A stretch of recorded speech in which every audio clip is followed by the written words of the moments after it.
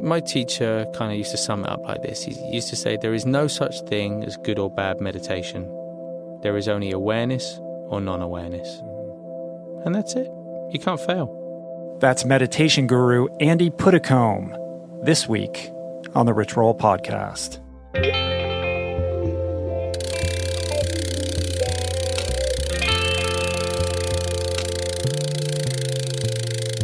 The Rich Roll Podcast. Hey everybody, welcome or welcome back. I am Rich Roll. I am your captain on this adventuresome expedition, and the mission is to help you live and be better. So each week I sit down with the best and the brightest across all categories of life, health, and excellence to educate, entertain, elucidate, inform, and inspire you and me to unlock our ultimate potential as humans and unleash the best, most authentic version of ourselves on the world at large. So thanks for sharing a little time with me today. Thank you for subscribing to the show on iTunes. Thank you for spreading the word, for subscribing to my newsletter, and also thank you for clicking on the Amazon banner ad at richroll.com for all your Amazon purchases. So I'm really excited about today's show. This is a fantastic conversation with Andy Puddicombe. And it's a conversation that I think is really going to give you quite a few things to think about and hopefully inspire or make that compel you to get over yourself, to do what you know you should be doing, what you know will improve your life, but just can't seem to begin. This pesky practice of mindfulness and meditation. So who is this guy? All right, well, prepare thyself. Considered the Jamie Oliver of meditation by the New York Times and the international poster boy for the modern mindfulness movement, Andy is a meditation and mindfulness expert. He's an accomplished presenter and writer. He's written 2 books. The first is called Get Some Headspace, and the other one's called The Headspace Diet. These books have been translated into a zillion languages, and he is the voice of all things Headspace. What is Headspace? Well, Headspace is the award-winning digital health platform. It's a mobile app, it's a website, it's a blog, and it's a podcast also on which I recently guested that he co-founded that provides a wide range of super accessible, simple, secular guided meditation sessions. With over 1 million users, it really is a fantastic service, and you've probably heard me talk about it quite frequently on the podcast, on my blog, when I guest on other people's podcasts. I'm always suggesting that people check it out. And I'm doing that because I think it's a great place to begin the journey of learning more about mindfulness and meditation, to really enter this world. And it's been very, very helpful to me personally. And just for the record, just so we're clear, I have zero business affiliation with this company whatsoever. I just love what they do, and I'm happy to support what they're doing. And so it was really a thrill and a pleasure to be able to sit down with Andy. Not only that, Andy has a really amazing personal story.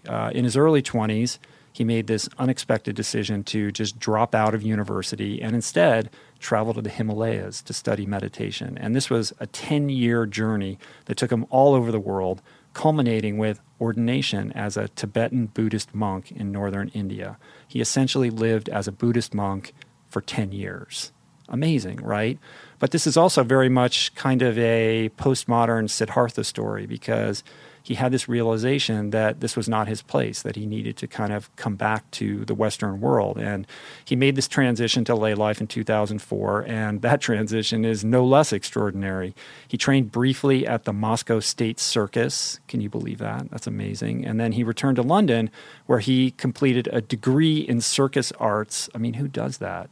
With the Conservatoire of Dance and Drama, whilst drawing up the early plans for what would later become Headspace.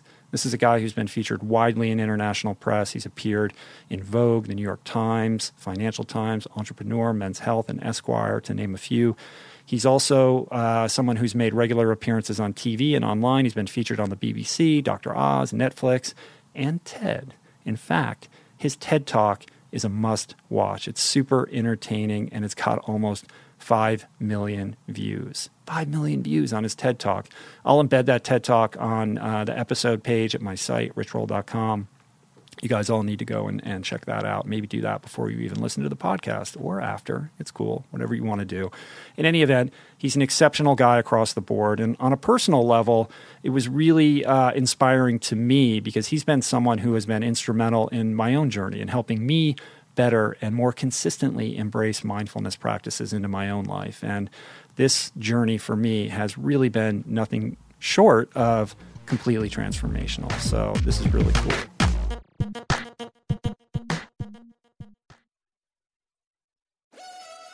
We're brought to you today by On.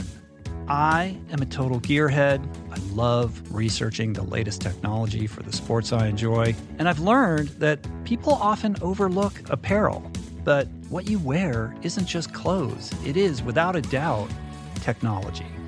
Technology that can make or break a performance. And I can tell you, after spending 2 full days meeting with the apparel wizards at On Labs in Zurich, that On is innovating in this space like no other with next-gen premium fabrics and just this heightened level of sophistication and precision and testing and development and intentionality previously unheard of that puts them just miles beyond the competition.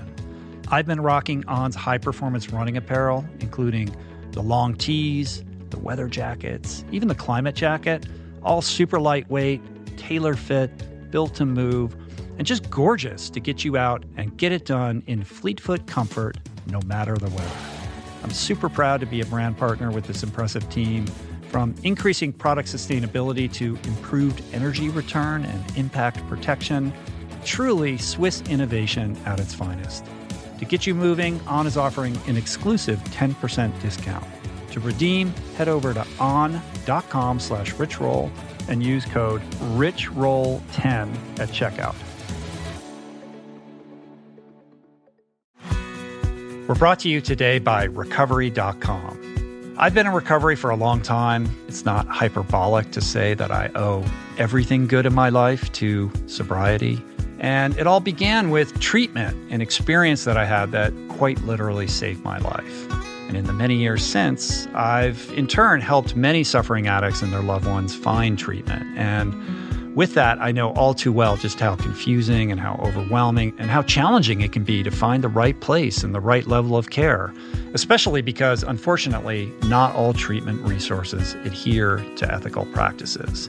It's a real problem, a problem I'm now happy and proud to share has been solved by the people at recovery.com, who created an online support portal designed to guide, to support, and empower you to find the ideal level of care tailored to your personal needs. They've partnered with the best global behavioral health providers to cover the full spectrum of behavioral health disorders, including substance use disorders, depression, anxiety, eating disorders, gambling addictions, and more. Navigating their site is simple. Search by insurance coverage, location, treatment type, you name it. Plus, you can read reviews from former patients to help you decide. Whether you're a busy exec, a parent of a struggling teen, or battling addiction yourself, I feel you. I empathize with you. I really do. And they have treatment options for you. Life in recovery is wonderful, and recovery.com is your partner in starting that journey.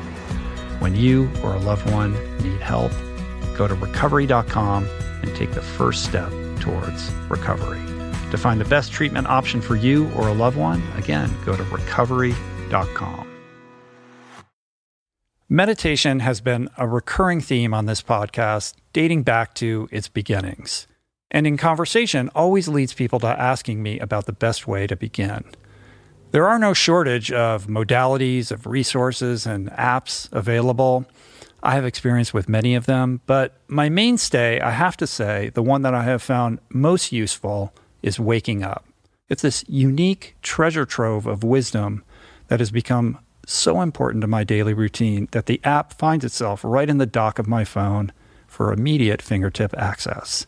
Beyond its robust catalog of daily meditations, it's also this extraordinary library of mindfulness resources that go well beyond the strictures of meditation, with courses on stoicism, cognitive behavioral therapy, time management, procrastination, as well as thoughtful conversations with leading scholars on everything from psychedelics to happiness. It really is one of the most worthy investments you can make in yourself. And listeners of the show can get 30 days to try Waking Up for free. Plus, you'll save $30 on the in-app price. If price is a concern, Waking Up offers the app for free, astonishingly for anyone who can't afford it. You can find the links on their website to get a full scholarship right now. Just go to wakingup.com/richroll to start your free month today. That's wakingup.com/richroll. All right, you guys. Let's expand our headspace with Andy Puddicombe, shall we? Should we do that? All right, let's do that. In the booth at Headspace HQ. This is where the magic happens, right? Right here. That's what I'm told. I'm a little starstruck. You know, all of that information coming into my head every morning happens in this tiny room. A lot of hours in here. I know. How many?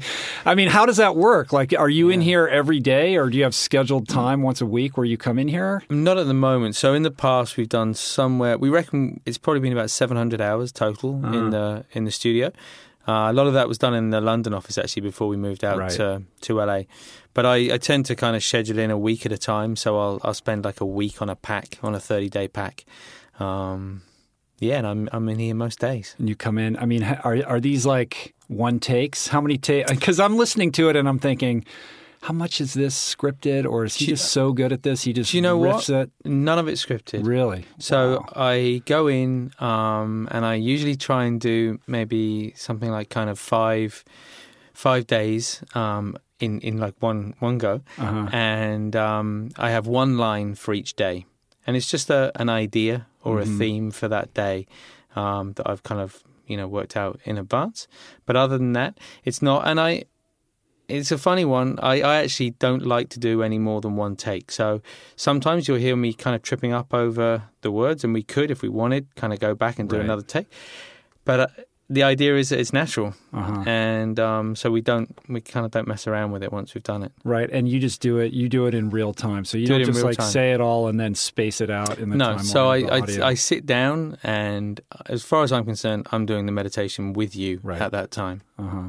I love it. That's pretty cool. And I infer from social media, did you just get back from Necker Island? What's going? I did. Hang out with Sir Richard Branson. What's happening? I took one for the team. No one else wanted to go. Right. I got invited down there to do a bit of work over the weekend to lead a few meditations and that kind of thing, and got back. Was it yesterday, I think? It was pretty amazing. Yeah. I mean, you were only there for like a couple days based on Instagram. Yeah. What I could infer. Forensic analysis of your photos. I could only post so many tropical island sunsets in 48 hours. No, I was there for 2 days.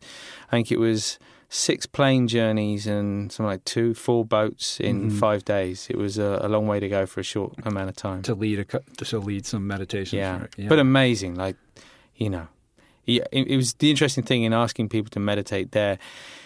It felt criminal to ask them to even close their eyes. You look out over the ocean and nature does it for you. Mm-hmm. It's an amazing thing. If you can't get some headspace there, where are you going to get it? Exactly. Right? Exactly. Well, you're I'm looking around your office space. You have all of these, young, energetic people working here, and you're expanding. They're doing construction. And there's, some magic happening here, and what you've built is really powerful and quite amazing. But, your story is so fascinating because you're a most unlikely entrepreneur.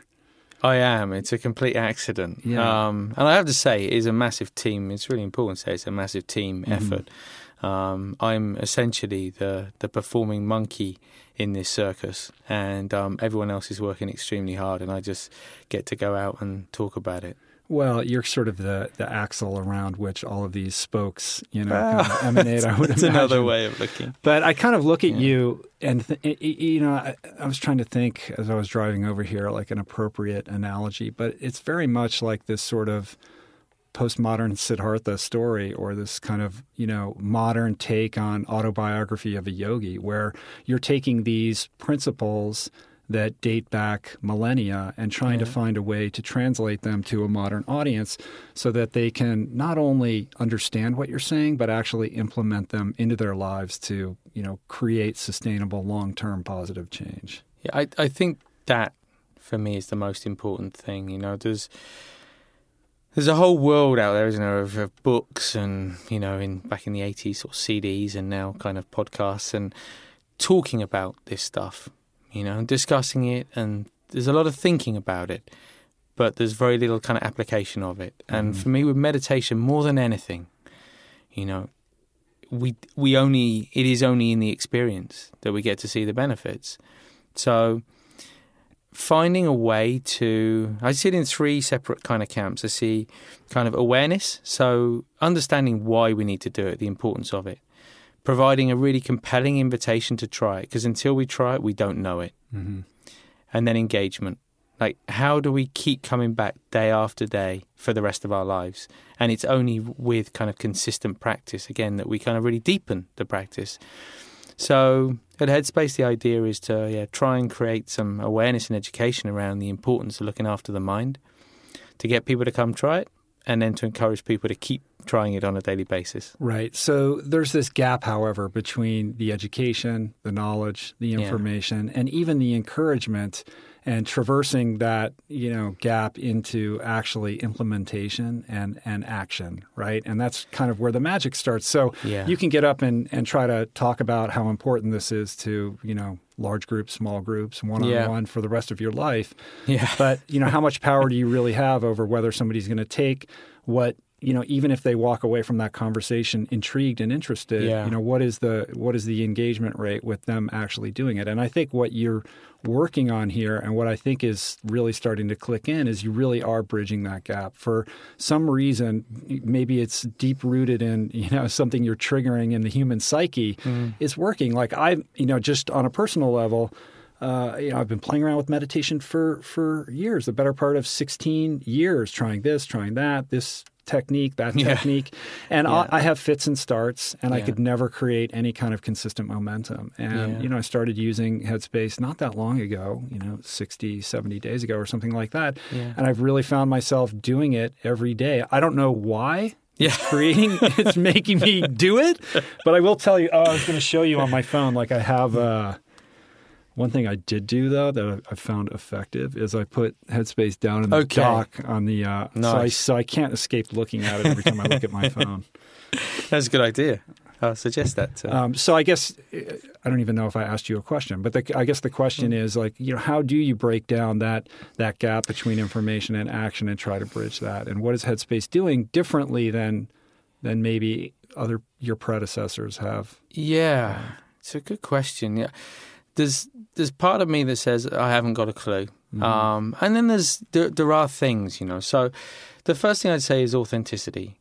So this isn't that Rich and I kind of went away on a weekend meditation retreat and kind of came out and thought, hey, let's set up a company. So this was as a result of going away for a very long period of time and doing nothing but studying meditation.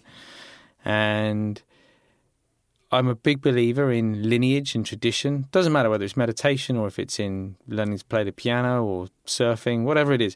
If something gets passed down in a very personal way over, never mind decades, but if we start talking about hundreds of years or even millennia, like something really, there's like a refinement and development that takes place, which is really powerful, I think. So I learned from my teacher who learned from their teacher, and that goes back a long, long way. And I think a big part of this is a very kind of gradual approach, right? When you come to the app, you learn a day and you come back the next day and you're building on the day before. So it's this step-by-step learning kind of process. Mm-hmm. I think there's something very valuable in that. In the past, back in the 80s, you'd buy a meditation CD or something, and you just sit there and listen to the same thing every day. Mm-hmm. So there's no real kind of development of the practice. Right, it's quite kind of static in a way. So I think that's one thing. I think what Rich, the co-founder, and my very good friend has brought to this project is a degree of creativity, which has never really existed. Like, if you look back at meditation, it's fine for people who are interested in that kind of thing. and don't mind images of lotus leaves and people sitting cross-legged under a waterfall with a sunset in the background. But for most people, that's not really kind of their thing, you know, and it's another barrier. And Rich has this ability to create a whole kind of world, a visual world, which is immediately engaging, which is non-threatening, and which is very approachable. So I think those things, authenticity, creativity, and I'm going to add in a third one, which is science, have all helped bridge that gap. So if you look at the science in the last 20 years around meditation and mindfulness, it's astonishing, you know. Like in the past, there was no way of knowing what was happening to the brain. So now we're not only talking about what happens to the mind, but we're talking about the physiological impact on the brain itself, and seeing that parts of the brain actually change, not only in the amount of blood flow they get, but they change in shape and size and strength depending on our meditation. It's an amazing thing, and it's a really compelling, again, invitation to practice, I think. Right. I mean, it's really having a moment right now. There is a zeitgeist moment happening. I mean, you've devoted your life to this. This is, you know, a long time coming, but it's really a convergence of popular culture with your interest and your expertise and your authenticity to get to this place where now science is interested and we're looking at neuroplasticity. And I think I read or heard you mention that, you know, there's maybe 30 or 50,000 or 3,000 to 3,000 to 5,000 peer-reviewed studies over 5,000 on the impact of meditation. I mean, that's crazy. It's huge. That many studies out there. And it's happened so quickly. Like, I mean, the early studies kind of go back maybe 35 years, but really sort of the ones involving fMRI machines where they can actually see what's going on in the brain during meditation, it's only in the last like 12 to 15 years. So it's really kind of recent. But I do think that that's sped up kind of this acceptance of it. Yeah, well, it makes it palatable. Like, oh, well, if that guy says so, or, you know, exactly. Or, you know, and even in the corporate partnerships that you guys are, you know, have done with Virgin Atlantic, it sort of gives it this imprimatur of acceptability with the mainstream that allows people to, you know, sort of embrace it a little more readily, I think. I think it just gives it that stamp of approval, and people trust big brands like Virgin, and they get on the plane and, man, Virgin are saying it's okay. I'll give it a go. Right. And then you get to occasionally go to Necker Island. Yeah, I mean, there has to be an upside, right, to sitting in this studio. You got to get something out of this, right? No, that's so funny. Well, I want to talk about your story. I know that you've told your story many, many times, but hopefully you'll indulge me a little bit because it's so interesting and so unique, this path to where you are right now. I'm if it's of interest. Oh, it's certainly of interest. I'm happy to. You're always deflecting this, but I think you maybe because you've told it so many times. But I think for the average person to you know even have the opportunity to speak to somebody who's had this kind of unique experience that you've had, it's really fascinating. I genuinely believe, you know, this isn't deflection, and I will come on to the story. I genuinely believe we all have a story to tell, you know. If it doesn't sound extraordinary to ourselves because we've lived it, and so we're used to it, and so it doesn't kind of sound unusual in any way. And that's what I love about, you know, and speak to other people. Like, everyone has a story, and even if people have stayed in one place their entire life, you know, and been around the same people, there is an incredible story to tell. And mine just happens to have been, you know, I guess it's quite varied, and it's been in a number of different places. But it starts with your mom being interested in meditation. It does. And encouraging you as a young lad. It actually starts with my folks getting divorced, going through quite a difficult period of time. My mum looking for a way to cope, and she decided to sign up for a course in meditation. It was actually TM back then. And my sister was going along, and I was a bit put out that I hadn't been invited. I said, can I come along too? And that was the beginning of it. And the very first time, I remember well, you know, the very first time, I don't think I'd ever experienced a quiet mind before then. I don't think I'd, you know, even as a kid, I had quite a busy mind. I was very active. I don't remember kind of experiencing that kind of silence before. And it left a real mark. from that one experience, or were you going back? I mean, did this become a practice? Yeah, I went. So it was a course. I think I forget. It was like about 3 months or something like that. The course, and we'd go back each week. I have to say, and this is very typical in meditation. I went along and I had such an amazing kind of first experience that I went back the next week assuming that it would happen again and almost chasing the experience. And of course, it didn't happen because I was thinking too much about trying to recreate the experience rather than allowing the experience to happen. So it took a little while to kind of find the sweet spot there. But I kind of played around with it on and off for a good few years, I would say, between like 10 and 13, something like that. Yeah. And then you had this sort of rapid-fire series of kind of unfortunate occurrences that kind of changed the trajectory of where you were headed. So it was actually quite a bit later. That was probably like more when I was like 18 or something, 18, 19. And I would definitely attribute part of why I went away to this. And I was talking to a friend actually who was there at the time, just earlier today. And we were it was Christmas Eve. We were stood outside of an old rugby club where we used to kind of play, and we'd had a party there that night, and everyone had had a few drinks, and we were just standing on the sidewalk, and a drunk driver came down the hill. At the time, myself and 2 friends just stepped away from the group just to relieve ourselves against the wall, and the guy, say he was a drunk driver, he lost control and just ploughed into the group, killing 2 people and putting, I don't know, I think like 12 people in intensive care. And it was heavy, you know. Yeah, like, that's intense. And in terms of the imprints it leaves on the memory, kind of the not only the sight of it but the sound of it. It's almost like camera, like frames of a video or something, kind of shot. Everything is just, time is a very malleable thing, and in that moment everything was seen and heard like in such a kind of shocking way that everyone dealt with it, I guess, in different ways. And for me, I just never really felt like I processed that, so I just carried it around with me instead for a number of years until it kind of bubbled to the surface, wanting to be dealt with in a different way. Yeah. And then you had your stepsister was hit. Yeah, right after, about 3 months later, something like that. She was on a bicycle. A van. Yeah, she was out cycling, and a van driver fell asleep at the wheel, and very sadly she died. Right. So you're dealing with like some compounded, heavy grief. Yeah, it was, and all mixed in with that, still kind of growing up, trying to find kind of place in life and be accepted by peers and all the usual kind of stuff. And young man, a lot of hormones and all that stuff. Right. Yeah. And you're starting university, yes, nonetheless, and you're studying sports science. That's right. Yeah, I went. I took a few years away. In retrospect, I see it was not only through a sense of adventure; it was probably also trying to get away a little bit. I went and worked a ski season in the Alps. Did a summer season in Ibiza. I came over here and worked in America a little bit, doing some summer camp stuff. This is all before. This is all before university. So you have this wanderlust. This is already for sure. From a very early age. And then I went back to the UK and started a sports science degree.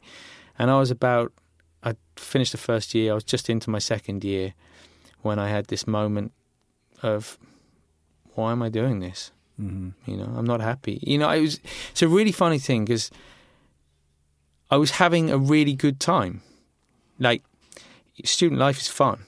Like, it's a good time. And we were going out and we were doing all the things you do when you're a student.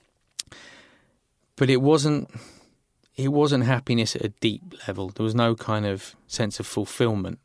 It was just kind of temporary sort of fun, So you wake up the next morning and if you're lucky, you can remember what happened the night before, but you're back where you were before, which is, wow, back here again. And for me, that was something that was kind of unsustainable. But that's a pretty heavy level of maturity to have at that age, to be so introspective. I mean, sort of the typical, like looking back, I could have that same dawning realization about my experience, but I certainly wasn't about to, sort of wrestle with that at that time. So what do you think it was about you that you were really the one who actually was willing to look at it and actually take, a contrary action? Well, rarely in life have I been accused of being mature, but I'll take it. But that is pretty, mature. Yeah, I think that I do think I grew up in an environment where that wasn't considered kind of alien. Mum was trained as a counsellor, as a hypnotherapist. You got a hippie mom. A little bit, yeah. and she was, and we went and kind of, we went along to meditation classes and all that sort of stuff. I think it was there in the background. So in that sense, there was permission, even if it wasn't permission from my peers who thought I was completely mad. Mm-hmm. There was at least some permission from my family that this was an okay kind of thing to do.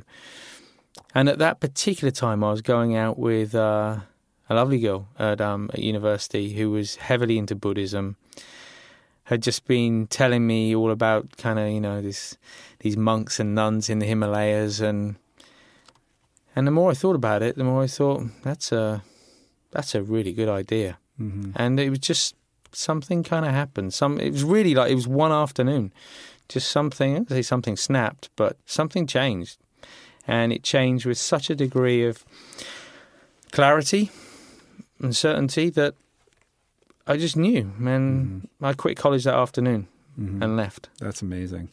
That's do you know Sam Harris? Yeah. That's what Sam Harris did, kind of. I mean, when he was a freshman, and we were class. I didn't know him, but we were in the same class in college, and he took off after freshman year on a similar sort of search. And now look at the two of you being sort of leading minds in this arena. Yeah, I don't know Sam personally. I know of him and I know his story, and I think there are a lot of similarities.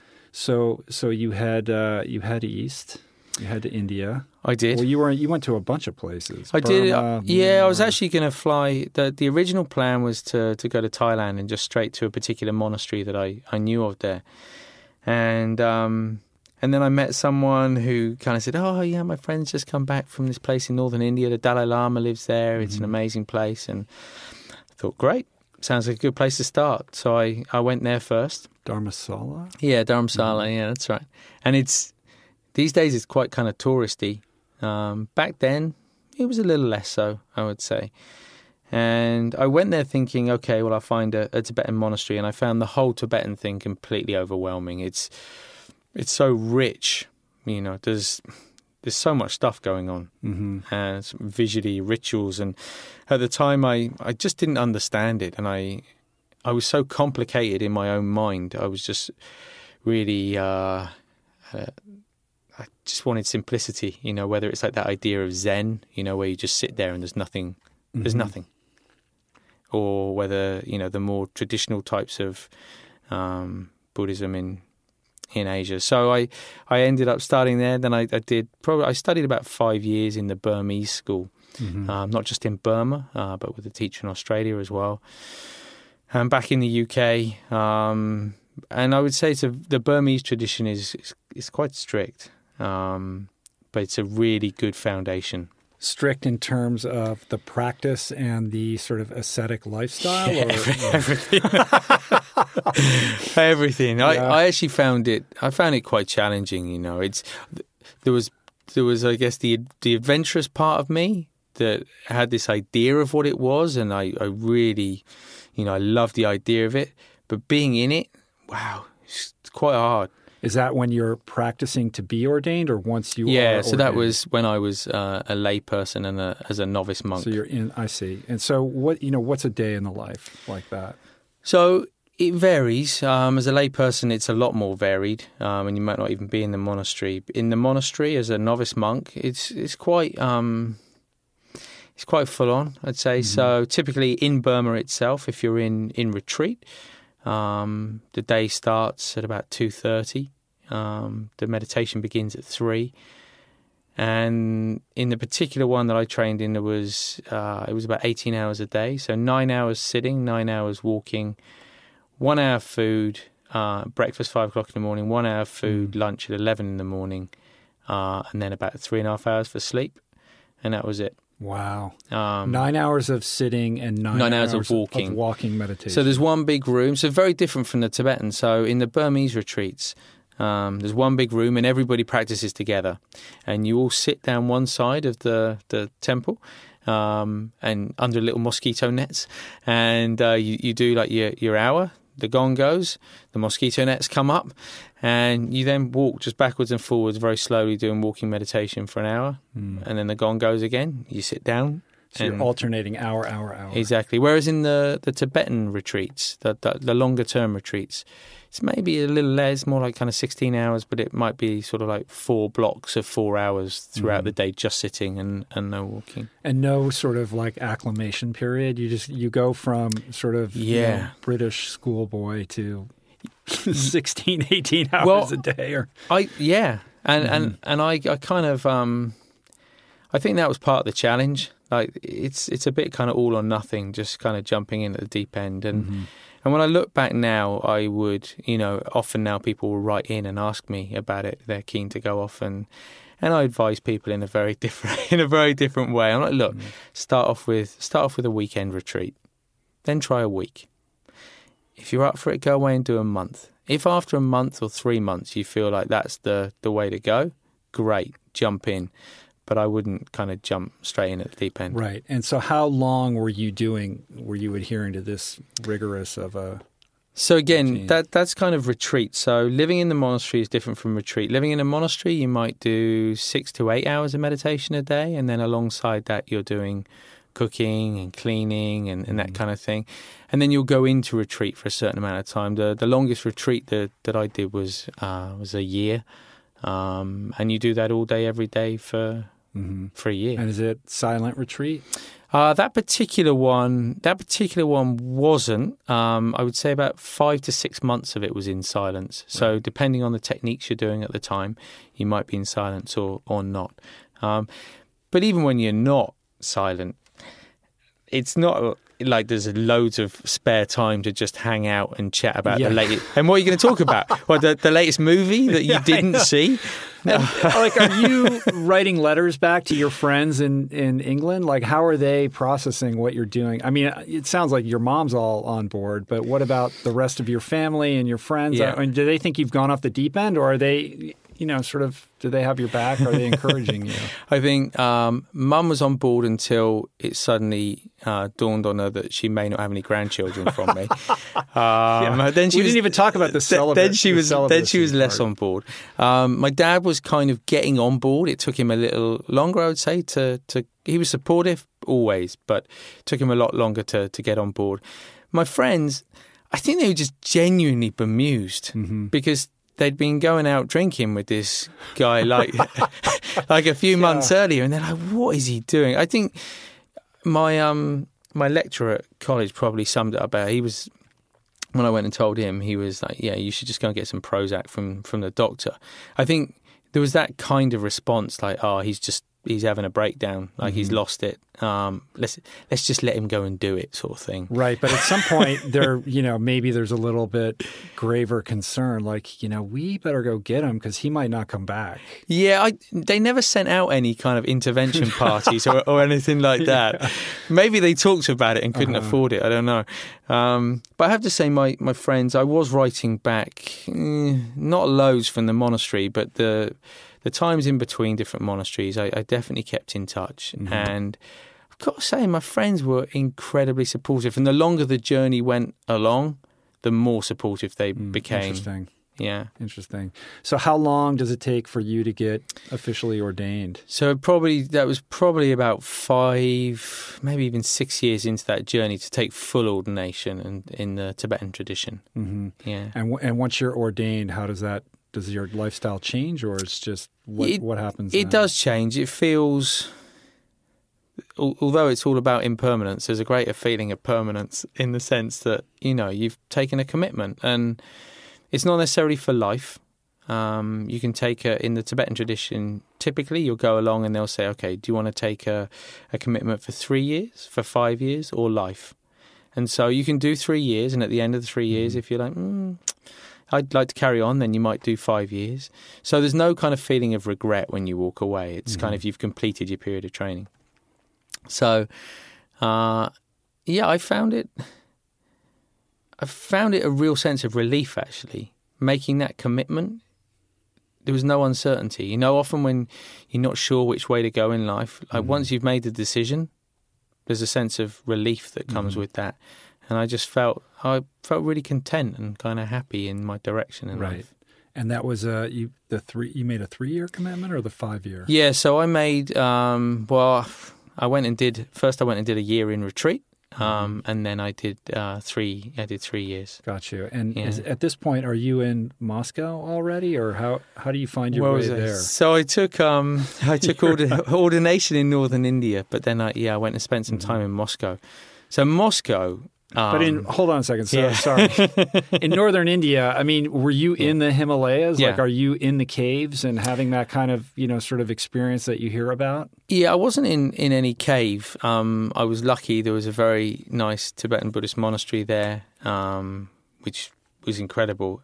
It's not, I wouldn't say it's set up for Westerners, but it's definitely a lot easier for Westerners to be there. And there's not too much cave dwelling that goes on these days. Yeah, I mean, you hear these. This is an interesting question. I mean, you hear these sort of mythic stories of these legendary sadhus who are in meditation for just incredibly long, protracted periods of time, where they're either not eating or they're being tended to by sort of people. And I'm wondering, or once they pass and leave their bodies remain preserved. And I'm always trying to figure out the demarcation line between sort of truth and exaggeration here. Yeah. And as someone who's lived there, I mean, what is your perspective on that?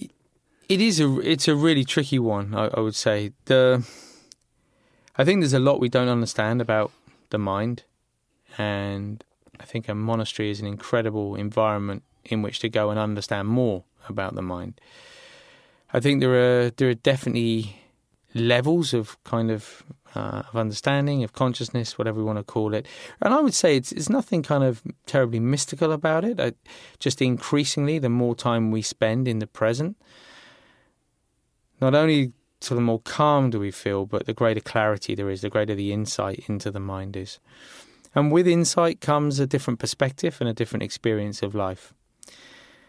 As to some of those stories, I've never witnessed anyone having kind of passed on and their body being... I've certainly heard plenty of stories like that. All I would say is I met people there who had spent their entire life in meditation, and their entire life, and they were extraordinary on every single level. I would be no more impressed were they able to do that after they died than if they were simply what they were when they were alive. I can remember walking into... There's one particular kind of... It's kind of like the SAS of meditators, right. The SEALs. SEAL Team 6. Exactly. And they're taken out, they're chosen at a very early age, having a particular aptitude for meditation. And they're taken away, of their own choice, but they're taken away from the monastery, away from the retreats. They live up in the mountains, and they spend their life dedicating it to meditation. And I had very unusual. I had the very good fortune to go and meet the man who kind of runs this school up in the mountains, and it was just extraordinary. Like, there was someone there, right? I mean, he was there. He was sat on the kind of couch as we went in the room, but it was as though no one was there. It was as though the entire room was just pure kind of compassion or love or space, whatever you want to call it. It kind of doesn't matter. There was something otherworldly about it. It was quite extraordinary. So, and I'm a very down-to-earth bloke. I'm not big on kind of mystical kind of stuff, and hopefully that comes through in Headspace as a journey. But I have to say, kind of some of the people I met there were quite extraordinary, and I've never met anyone like it in the West. Yeah, I mean, I can imagine. I think that, everything that you do is so grounded and relatable that maybe there's a reticence to even go there. I just don't. But I would imagine that surrounding yourself with that level of consciousness would make you start to kind of embrace a broader concept of our limited perspective of reality and how that relates to our abilities and our perceptions and all of that. I think what I saw in those teachers was a willingness to let go of self, you know. So they just weren't caught up in their own stuff, which meant there was just space for others. And that space, well, again, you can call it empathy, you can call it compassion, it doesn't really matter what we call it, but they were just always present for others. And in doing that, they seemed to always bring happiness and benefit to those around them. It was an extraordinary thing. Right. That's very cool. Yeah. All right, so Moscow. Moscow, next on the map. Yes. Yeah, Moscow came about. There was one particular teacher who fascinated me. He was an Irishman who had spent 12 years in cloistered retreat. So cloistered, no contact outside. And he'd done it at a Tibetan Buddhist monastery in Scotland. And I was just fascinated by his journey, and I think very inspired by his journey. And it was a journey that I wanted to kind of recreate, I suppose. And I heard that he was living in Moscow and teaching in Moscow. And so I moved to Moscow. It was really just seeking this guy out. Yeah, to get some teachings from him. And in the end, we ended up, I stayed in Moscow, and then we went together to India, and I took ordination as a monk there. And then eventually kind of went back to Moscow and taught in the meditation center in Moscow.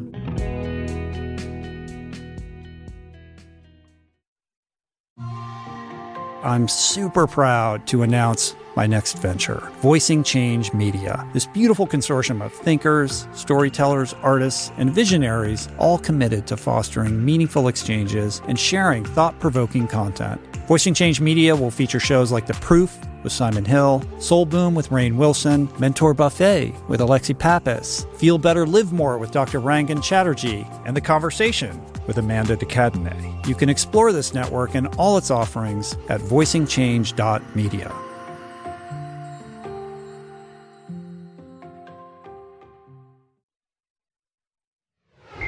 And what was that like, living the life? I mean, it's a juxtaposition of so many bizarre things at once, like just a monk alone, no matter where, but then a monk in Moscow, I can't imagine. Yeah.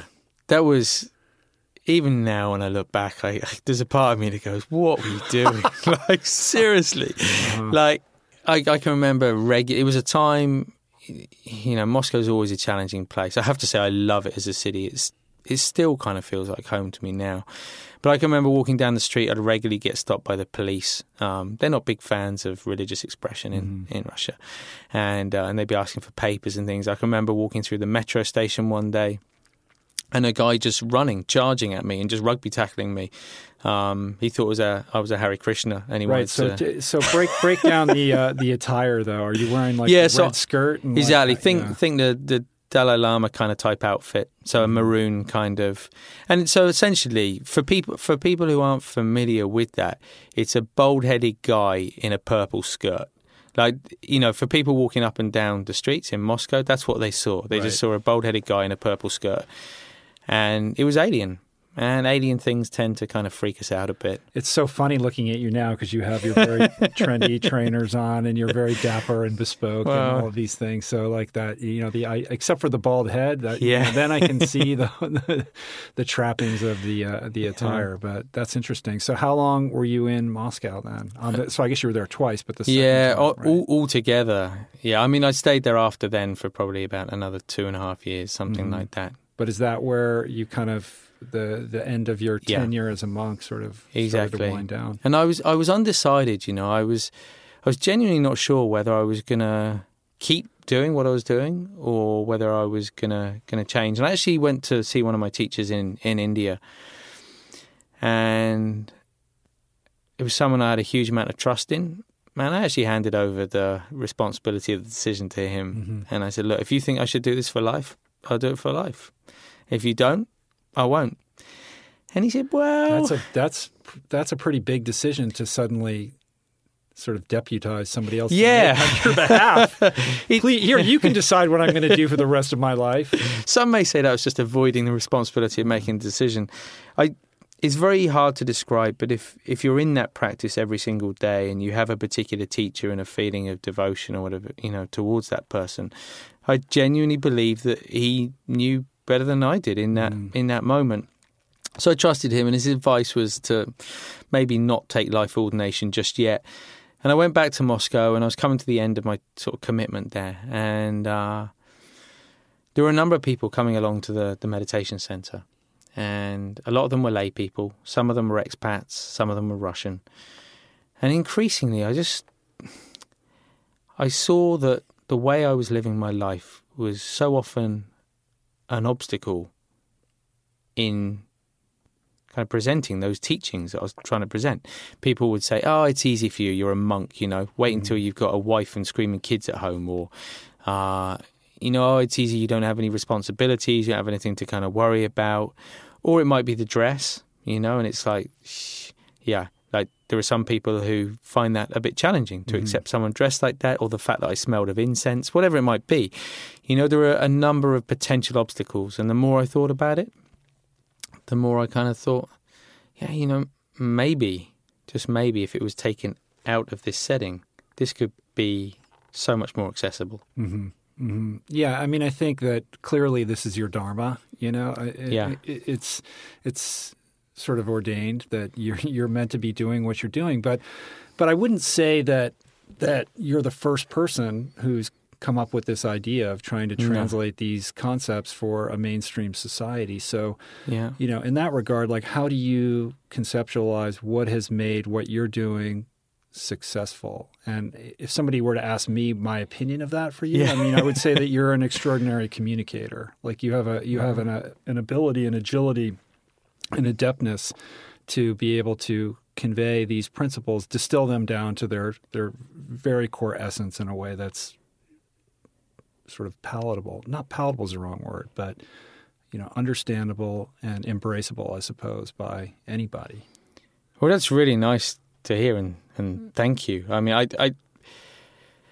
genuinely, I don't know is the truth. Mm-hmm. I think there is something in the experience. People have asked me to look at other people's kind of, apps and material and things and say, kind of, what do you think? And everything, we all, different things appeal to different people. But for me personally, I believe it's the authenticity of the experience. I couldn't do what I'm doing unless I had done what I've done. Right, in this sort of Malcolm Gladwell-esque, 10,000 hours, you've trumped that and then some with the amount of hours that you've put into this. So you're speaking not only from direct experience, but just a vast amount of that. Yeah, I think there's something in that journey, almost kind of cyclical, It starts off very simple. It gets quite kind of complicated at some stage, and then it comes back around to being very simple again. But there is an experience, and without that experience and without having kind of walked that, it's very difficult to make it feel and sound simple again. So when I read books, sometimes it just feels so kind of complicated and unnecessarily complicated because we are only talking about the present moment, and there is nothing complicated about the present moment. But finding a way to approach that and talk about that, I think, I just think that comes about from experience. Right. And so you returned to the UK from Moscow and intent upon teaching, certainly, at first, initially one-on-one. Is that... It is. We skipped over the whole circus thing. There was... Part of every monk's journey is the circus thing, right? Right. There's a bit of a segue. And it may sound really random, and it may sound completely unrelated. But it has become an integral part of what I'm doing now. So I was in Moscow. I had 6 months left to run of my time in Moscow, but I wasn't a monk. As a monk, you can't do kind of physical exercise. You can't go and play games and things. And yet before I was a monk, I competed as a gymnast, and I was a very kind of active person. And a guy in Moscow I knew was going along to Moscow State Circus and doing a degree in circus arts. And he said, look, why don't you come along with me, And so I went along and I was just hooked, I absolutely loved it. I'd been very quiet and for such a long period of time, very introverted. And all of a sudden there was an opportunity to express something physically again. And as a monk, I had nothing. I'd given everything away. Like, even my clothes I'd given away. So I was thinking, okay, how am I going to go back to England and start this thing that I want to do? Like, where am I going to live? How am I going to pay for it? Mm-hmm. And someone mentioned to me that you could go back to in London. You could do a degree in circus arts, and as I'd be classed as a mature student, I'd get a grant, I'd get a loan from the government. I thought, this ticks all the boxes. I can go and do something that makes me feel a bit more kind of worldly again. I can find a way to express this stuff. And at the same time, on a very practical level, I could afford to go back to England and live there. Right. And did the circus art thing, though, kind of began that was sort of swirling about you in Moscow? In Moscow, right? yeah. That's kind of a big thing there, isn't it? It's massive. So I probably spent about 6 months having one-to-one classes at Moscow State Circus, and then went and did a degree in London. Uh-huh. And your friends are now saying what? Like, they're like, well, he came back, but... I think my poor parents, they just started to accept the fact that, okay, he's chosen this path in life. They were suddenly starting to feel kind of proud and telling their friends, yeah, this is what. And then it was like, oh no, he's now a clown in London. Really lost the thread. So there was definitely. My friends just laughed about it. By that stage, I think they were just like, that's just his life, Right. They didn't think much about it. And so you're learning to, juggle and tightrope walk and trapeze, the whole, all that stuff. That's so everything cool. You can, just swinging around like a monkey for 9 hours a day, 5 days a week. Right. And this is kind of like where you go if you want to be in Cirque du Soleil or in the traditional circus, I suppose. Yeah, it was not so much traditional. It was a bit more contemporary. So the emphasis was on physical theatre, so a lot of dance and a lot of theatre. And for me, this is where it becomes relevant. If I'd have gone straight from the monastery, there is no way in the world that I would feel comfortable standing up in front of big audiences and, doing what we do. At the circus, it was amazing because you had to get up on the stage and they'd just say, okay, make us laugh. No material. You can't tell any jokes. Just physical. Just make us laugh. And often it wouldn't work. Sometimes it would, and that feeling's amazing when it does, but often it wouldn't work. And it'd just be like, okay, get off. Until it kind of got to a point where you're no longer afraid to fail. And that's a really liberating place to be able to go out there and do what you need to do in front of other people, but no longer be constrained by fear. Instead, just doing what you do because you're doing what you're doing and being okay with that. Mm-hmm. And I have found that just an incredibly useful thing in what we do at Headspace. This plays into my great communicator theory. I think when you're, if you watch your TED Talk or any of your talks, it's the comfort level that you have is, and I enjoy noticeable. Yeah, and I really enjoy it. I really enjoy the conversation.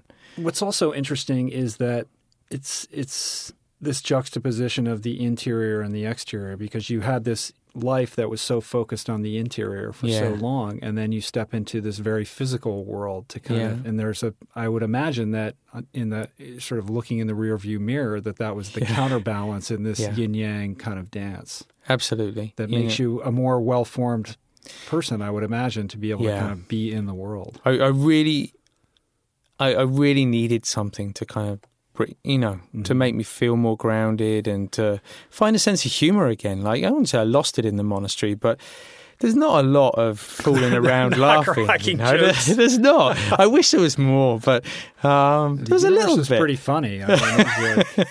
There was some, but it did. It just balanced everything out. And while I was there studying, I used to get up about 4:30 every morning. And I would write, and you slept in, because you're getting to sleep. You get 2 extra hours of sleep. It's like a lie-in. It's like a lie. You're right. But I was writing content, and I was writing the content which is now Headspace. So weekends, mornings, evenings, I would just be writing. And so there was never an idea that you were going to try to be a professional circus performer. This was just something that was interesting to you, but the intention was always to teach these principles that you had learned. Absolutely. I think there was a time, maybe like a year in, where I was just enjoying it so much. I kind of thought, actually, I suppose a little bit of work kind of wouldn't be a bad thing. But it was never, I was far too old to be I was at this stage, I was 32. When I started the degree, they even made me sign a special form to say, look, I'm probably going to get injured. If I do, it's not your fault. The rest of the kids were like, they were 18 years old, What is the application process? Do you have to go in and perform? You do. You do. But I was in Moscow, so they let me do a video audition. So I had some friends in Moscow with a video, and So you're juggling while like walking on a bouncing ball or something like that? That kind of thing. Yeah. That kind of thing. Right. It's very interesting. All right. So you're beginning to teach. Yeah. And my understanding is that it's sort of something that goes from the one-on-one to small groups to larger groups. Yeah. And ultimately to kind of, through your partner, Rich, beginning to, embrace the idea of using the web to kind of scale what you're doing. Yeah, so I was actually doing one-to-one in a clinic. So it was a mainstream kind of clinic where people would go if they were struggling with sleeping or high blood pressure or anxiety, and often it would be alongside traditional kind of medical treatment. Sometimes people self-referred and would come along. And I met Rich. Rich was just burnt out from working in advertising, just completely burnt out, and wanted to learn how to meditate. And at the time, I knew I wanted to do something more than one-to-one, but I didn't know how to do it. So we did a skill swap, and Rich would come along for an hour at the clinic. We'd do a session, and then we'd pop across the road to the coffee shop, and he'd give me Marketing 101. And after meeting up over a period of about 3 or 4 months, we both knew that there was something there, and he was really excited about the opportunity. I was. And so we started to talk about, okay, what does it look like? We spent probably about a year working on just the brand. So what does a brand do? What does it feel like? How does it talk? Because brands haven't really existed in meditation before. And your idea was, well, we must have this orange ball. That was the main idea. I think that was the principle. This is what you're bringing to the equation. Actually, that would make more sense than our original idea was this. Our brief for it was, how do we create something that we could talk about to our mates in the pub without them laughing about it? Like, that was the brief for Headspace. And maybe there's still a little bit of that in there now as well. And where does the orange ball come from? Is that from the juggling? Yeah, it should be, right? Because that was a complete coincidence, I think. The originally, I don't know if you saw the old logo. It was actually a person sitting on a chair, and it was just how like a feeling of Headspace. So it was the ball was actually their head, and it was sitting on top of the body, and we had about 4 different colours for it. And eventually, as usually happens, it just gets distilled and simplified, and it became just the orange dot. Interesting. Yeah. Well, it's I think that back to this idea of kind of the postmodern autobiography of a yogi. You look at Yogananda's life, and he emigrates to the United States with this idea of trying to, translate these principles of yoga and teach them to a Western audience. And so what does he do? Well, he creates a bit of a following, and then he starts to construct these edifices, these ashrams, these giant, they're beautiful. In some of the best surf spots in the world. Exactly. Swamis and Encinitas. Exactly. That's why it's called Swamis. Seriously, if he hadn't built on there, there might be a Headspace construction going on down there right now. Yeah, right. And of course, the beautiful one in the Palisades, which are wonderful. But in 2015, that's kind of an outdated modality. So it's sort of, what was once the ashram is now the app, because the app is the forum around which groups can congregate. Yeah. And that can be done, liberated from geography. So, the app is your ashram, really. Yeah, and not to use that term, because I know that you don't want, you're trying to, avoid that kind of thing. Yeah. But, I think it's an apt analogy. I think for most people, realistically, given the amount of commitments and responsibilities they have in their life, it's highly unusual to be able to kind of disappear off to some mountaintop and learn meditation. And there's no need to. Like, that is I kind of would never have believed that before I went. But genuinely, like, the present moment is with us wherever we are in the world. We don't need to go to the Himalayas to experience the present moment. So if there is a way of bringing those teachings from the Himalayas and kind of making them accessible to somebody when they're sitting in the car park at work before they go in the morning, or they're sitting on the train going into work in the morning, or they're at home after the kids have just gone to sleep for their morning nap, whatever it might be, then it just seems like such an incredible, precious opportunity. You know, people often say there's a paradox, you know, like, what, meditation on a phone? Like, does that make sense? And absolutely it makes sense. You know, that's where people are right now. So that's the place to kind of meet them, I think. Yeah, I mean, there is that sort of inherent irony, because it's about like getting off your phone, but you know, it's using your phone to be more mindful about your use of the phone, I suppose. I mean, it's just a tool, you know, whether you're using it for self-improvement or otherwise. But it's this idea, in the same way that your logo was distilled down from you know, a head with a with a balloon on it or whatever, getting distilled down just from the circle. It's this distillation of these principles and these teachings down to their very, you know, sort of core essence, and then trying to relate those you know, to a Western audience. Is there sort of what is the reception in a more traditional, like, what are your fellow monks or people that know what you're doing? I mean, do they say, "Oh, you're bastardizing this"? I mean, when authenticity is everything, you know, what is there some level of, like, you know, de minimis sacrifice that takes place by not doing it the way that you were actually taught? That is the risk, I think, and I would say that's what's kind of kept us honest in a way, kind of recognizing that there is that risk and working really hard to maintain that authenticity. When I first set about doing it, I would say the fear level was quite high in that community of, oh my God, what's he doing? And definitely when Rich and I started, all the stuff we would get, like negative stuff, would always be from people in the Buddhist community. Always. Even when we just ran events in London, it's like, how dare you charge people to come to an event? Not recognizing that actually if you go to any Buddhist centre anywhere these days, they charge you. They have to, because otherwise they can't afford to keep the place open.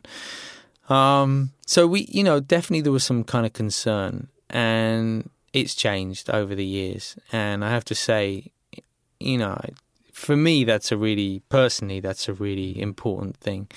To have the support of my teachers, that's a really important thing. And I've chatted to a couple of people recently. There was a researcher we were talking to, and he said that a friend of his he was a monk and he'd been meditating for about 30 years, runs a meditation centre. And now whenever anyone goes there, he gets them away from the weekly session, he gets them to use Headspace. Somebody came back from Nepal and they'd gone to a monastery where a lot of Westerners go to. And when they go there, before they do any kind of the longer meditations, they're advised to use Headspace.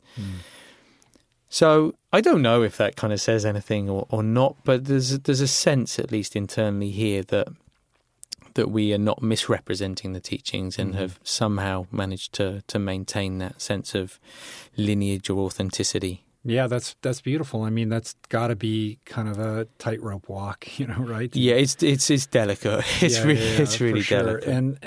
And I think it's always open to this idea that if somebody wants to go deeper, there are the resources are there to do that. So, and that was always our thing. Like, there are teachers out there who are far more qualified and experienced than I am, you know, and there are so many different places you can go and learn about this stuff, but they will only ever attract a certain number of people. And we're probably talking less than 5% of the world's population. So what about the other 95% who have never even heard of meditation or looked at it or have thought about it and thought it wasn't for them, or tried it and felt they couldn't do it? Or are automatically turned off to it because Exactly. of, sort of reasons that have nothing to do with the value of it, because of what somebody's wearing or something. Exactly. Like that. And that's what excites me, kind of, putting meditation in front of people who've never even thought about it, or putting it in places where it's never existed. Like, that's, I think, what kind of drives the passion. Well, let's talk about the science and the benefits, right? Let's talk about neuroplasticity. Let's talk about focus, all of these things. I mean, let's assume that I'm a listener, I'm listening to this, and this is my first introduction to meditate. I mean, of course, I've heard of meditation, but, I'm not convinced that this is something that I really need to spend any time on. Yeah.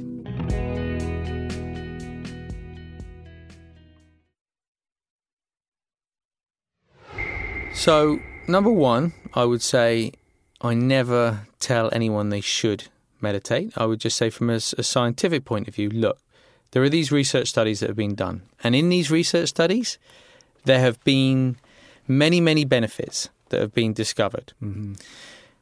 I would recommend that you have a look at those. If you're inspired to try it, give it a go.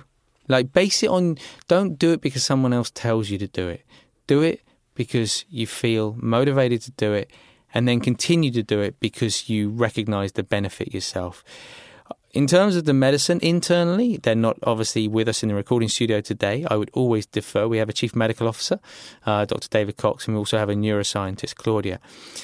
And both of them are far more adept in talking about this stuff. But as you mentioned earlier, there are over 5,000 papers, peer-reviewed, published studies, showing that meditation, mindfulness can help us with everything from reducing anxiety, reducing depression and the relapse of depression, decreasing the incidence of insomnia, improving heart health, decreasing our cholesterol levels, all the way through to, there's sort of stuff around chronic pain, there's increasing levels of empathy. And sometimes you look at like the spread of this and it's like, how is this even possible? How can one thing have this impact on so many different things? And I think we just underestimate the power of the mind. The body and mind aren't separate. We know when we get stressed in the mind that we feel it. We experience it in the body. We know when we're really relaxed and happy, we feel that in the body. So it's maybe not such a surprise that we see these kind of benefits arising. When we look at the amount of time, energy, and money spent on sort of taking care of other things that are less important, whether it's like, shampoo for your hair or brushing your teeth. Speak for yourself. Yeah, right. What do we do to tend to our mental health? Well, I guess, when we get home, we pour ourselves a cocktail and we watch Dancing with the Stars. Yeah. And that's our way of relaxing, or watch a football game or something like that. And that's not tending to, that's not doing sort of mental push-ups. Not at all. And there's different ways. Some people, it's interesting when I look at, we work with professional sports people and sports teams and corporations, and for them it's more about focus, productivity. And for them it is about, it's like training the mind, like you say, so almost mental push-ups. For a very specific purpose. Exactly. Right. And then I think I actually believe for a bigger demographic, it's more like, how can I sleep better at night? How can I feel a little less stressed? How can I have better relationships with those around me? And those things, they're huge. Make even a small shift in one of those areas in life, and that is a life that's transformed right away. Mm-hmm. Mm-hmm. So I take it that although your doctor, before you left on your adventure to become a monk, had suggested that you take Prozac, that Prozac at some point did not become necessary? I never took Prozac. What was your happiness? You seem like an affable, happy guy. Yeah, I never went down that route. Well, that's very tempting sometimes when, a doctor, a person in authority tells us to do something. It can be tempting to go down that road. I mean, when you look at sort of the state of mental health and the extent to which we're so quick to medicate people to deal with their, sort of happiness issues, depression, et cetera. I mean, what do you make of that? Yeah, I'm definitely not anti-medication. I feel that there are times when it's extremely important and very, very helpful. So I don't think it's meditation versus medication, but I do think we have a tendency and I would say this is especially true in the US, having lived in a lot of different countries, to over-medicate and to medicate a little too quickly. Someone joked to me when I said I was moving to LA, and they said, wow, like over there you can hear people rattle as they walk down the street, the pills in their pockets kind of shaking around. And I am constantly astonished, not only how many people self-medicate, but also how openly people talk about it. Mm-hmm. Kind of there's no stigma. There's no stigma whatsoever, and there is in some countries, I would say. So I would love to see a shift. I'd love to see a shift in terms of prevention. So I think far too often in our society, we wait until something happens until trying to kind of fix it. And that's what the medication kind of thing is, you know. Mm-hmm. There's already a problem. If we can get into a pattern in society, whether it's ourselves, the next generation, preferably both, where we're taking preventative care of the mind, where we're actually carving out, prioritizing, whether it's 10, 15 minutes in the day, whatever it might be, to look after, to clean the mind each day, we don't even need to get to the point where we have to decide whether to medicate or not. Like, that's, I think, the potential. Mm-hmm. That's beautifully put. And to me, that's the future of medicine, you know, functional medicine, preventive medicine, you know, in the physical realm as well. And it's no coincidence. You know, we have 54 research studies on the table right now, 34 are in motion, and these are all reverse engineered. So these are hospitals, clinics, universities coming to us and saying, we believe that mindfulness and meditation can be a meaningful intervention with these types of symptoms. Can we test it? And we're seeing time and time again, it makes a difference. And the more the medical community embrace that, the more I think we'll see it move from, right now it's being seen more of a treatment, mm-hmm. or management treatment, but I think over time it will move from treatment to management to prevention. Mm-hmm. We're talking about the health impacts, we're talking about the improved ability to focus, we're talking about the impact on happiness. But for me, like in my personal experience, the most profound impact that meditation has had on me is, well, first sort of the watershed moment of truly sort of beginning to understand that there's a difference between who I am and what my brain is saying, the mental chatter of my mind. And then kind of tangentially to that, this idea of story. You know, you talked about the power of story, your story, how everybody has a story. And we all tell ourselves a story about ourselves. Yeah. And generally, unless you're an incredibly well-adjusted person, you're usually not telling the greatest story about yourself.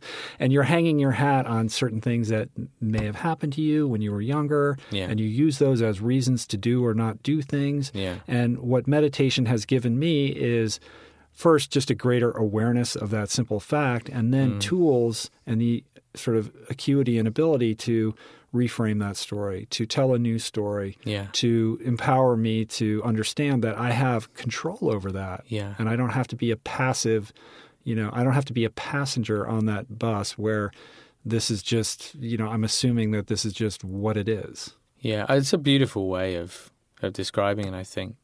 So often words like freedom and liberation are used around meditation. Sometimes it can sound a bit kind of much to sort of liberation, but there is. It's a sense of being liberated. We let go. We put down our baggage from the past. We let go of our expectations for the future. And in that moment, we're free. Mm-hmm. Like, there is freedom. And when we're not free, like it's almost self-imposed, but we don't realize what it is we're doing that is causing this sense of being constrained. And then when we discover that sense of freedom, I just think, life is changed. Uh-huh. Speaking of life changing, you're a father now. I am. So how does this color your experience as a meditator, as a business person? Yeah, well, I mean, compared to you, which I'm very, very, very inexperienced father. Yes, but you're in the young years where it's most, it's pretty intense. It is, and I think we're almost 6 months in. Wow. So we have a baby boy called Harley, and he's a joy. every new parent will say, I'm sure, it is both a joy but also incredibly hard work. And definitely, look, juggling Headspace and Harley is tricky, you know, as it is for any kind of, I was going to say working parent. It doesn't matter whether you're working or not. Looking after a baby, a kid, that's a full-time job right there, Yes. you know. And I think the demands of Headspace, in so much as kind of traveling a lot, make it quite difficult. But at the same time, it just makes me really kind of cherish the time when I am at home with my wife and Harley. It just makes me enjoy it that much more. Have you found that you need to increase your meditation game, or have you found that now you understand why people give you the excuse of I don't have any time? Yes. Yeah, I do. I have a much better understanding. I still believe, and at the moment, I mean, I only have one. So at the moment, I am able to find the time, and I carve out the time. And what is your routine now? Well, before Harley was born, I would get up very early. I would do my meditation, usually around... Very early is a very relative term with you. You know, like, are we talking 2:30 or... Not that early, no. So, I mean, I suppose it's not that early. I'd probably get up at like 5. I'd meditate for about an hour, and then I'd go surfing with Richie. And then we'd have some breakfast and we'd come into work. Where do you go? Where do you like to surf? If it's a working morning... So during the week, we just go local, so OP or Venice, somewhere like that. But if it's the weekend, we'll go a bit further afield, north or south. But obviously now that's changed a little bit.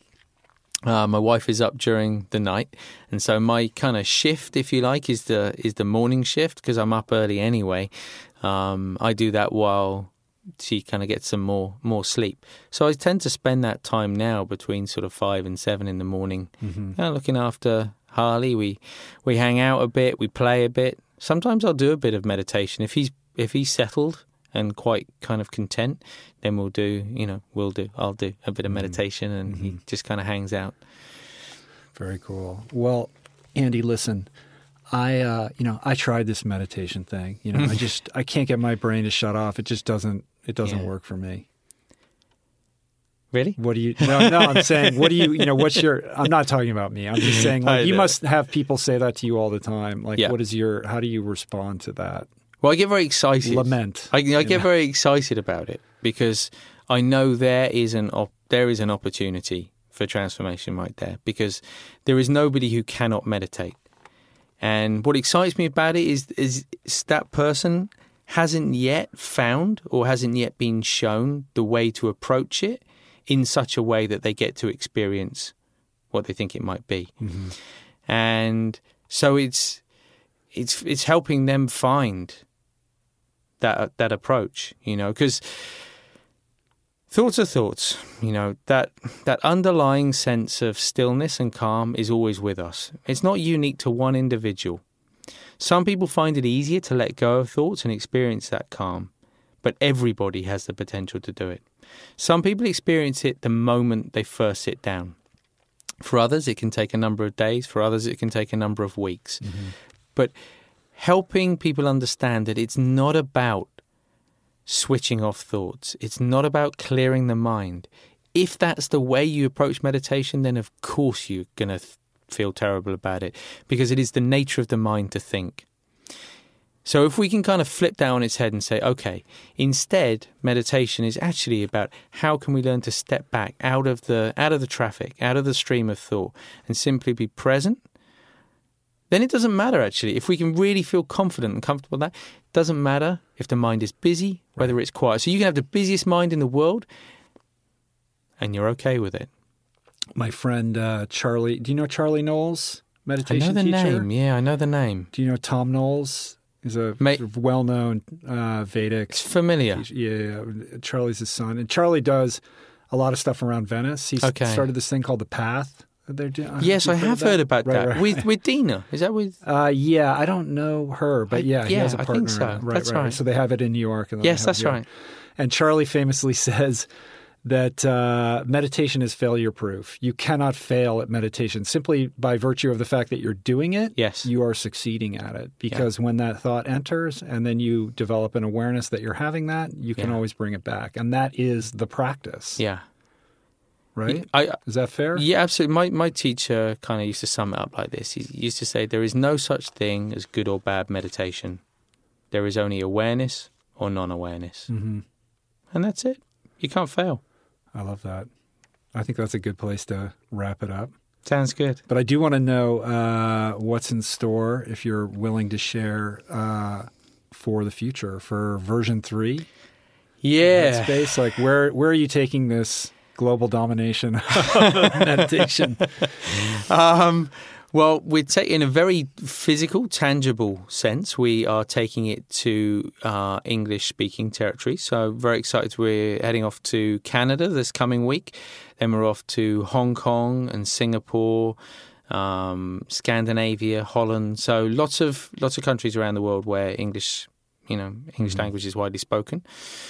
In terms of the development of V3, we're going to do it in exactly the same way as we did V2. So V1 we built, and then we just listened. And we listened to feedback, and we listened to what the user wanted. And we put that together in a plan, and we built V2. Mm-hmm. And when we built V2, we're a lot further along the line now. We're closer to what we originally intended, what we wanted to build. We're not there yet. I think there are certain elements that are very obvious. Kind of the community is one. I don't think we've even begun with the community. At the moment, there's the buddy system where you can have up to 5 friends or family. It's like a gym buddy, and you can check in on them, they can check in on you. I think we'd like to develop the sense of community. So traditionally, meditation, there was always like a teacher, and there was a set of techniques, and then there was a community. And those 3 things sit together, kind of supporting one another, like 3 legs of a stool. So we're really keen to make the community a bigger part of it.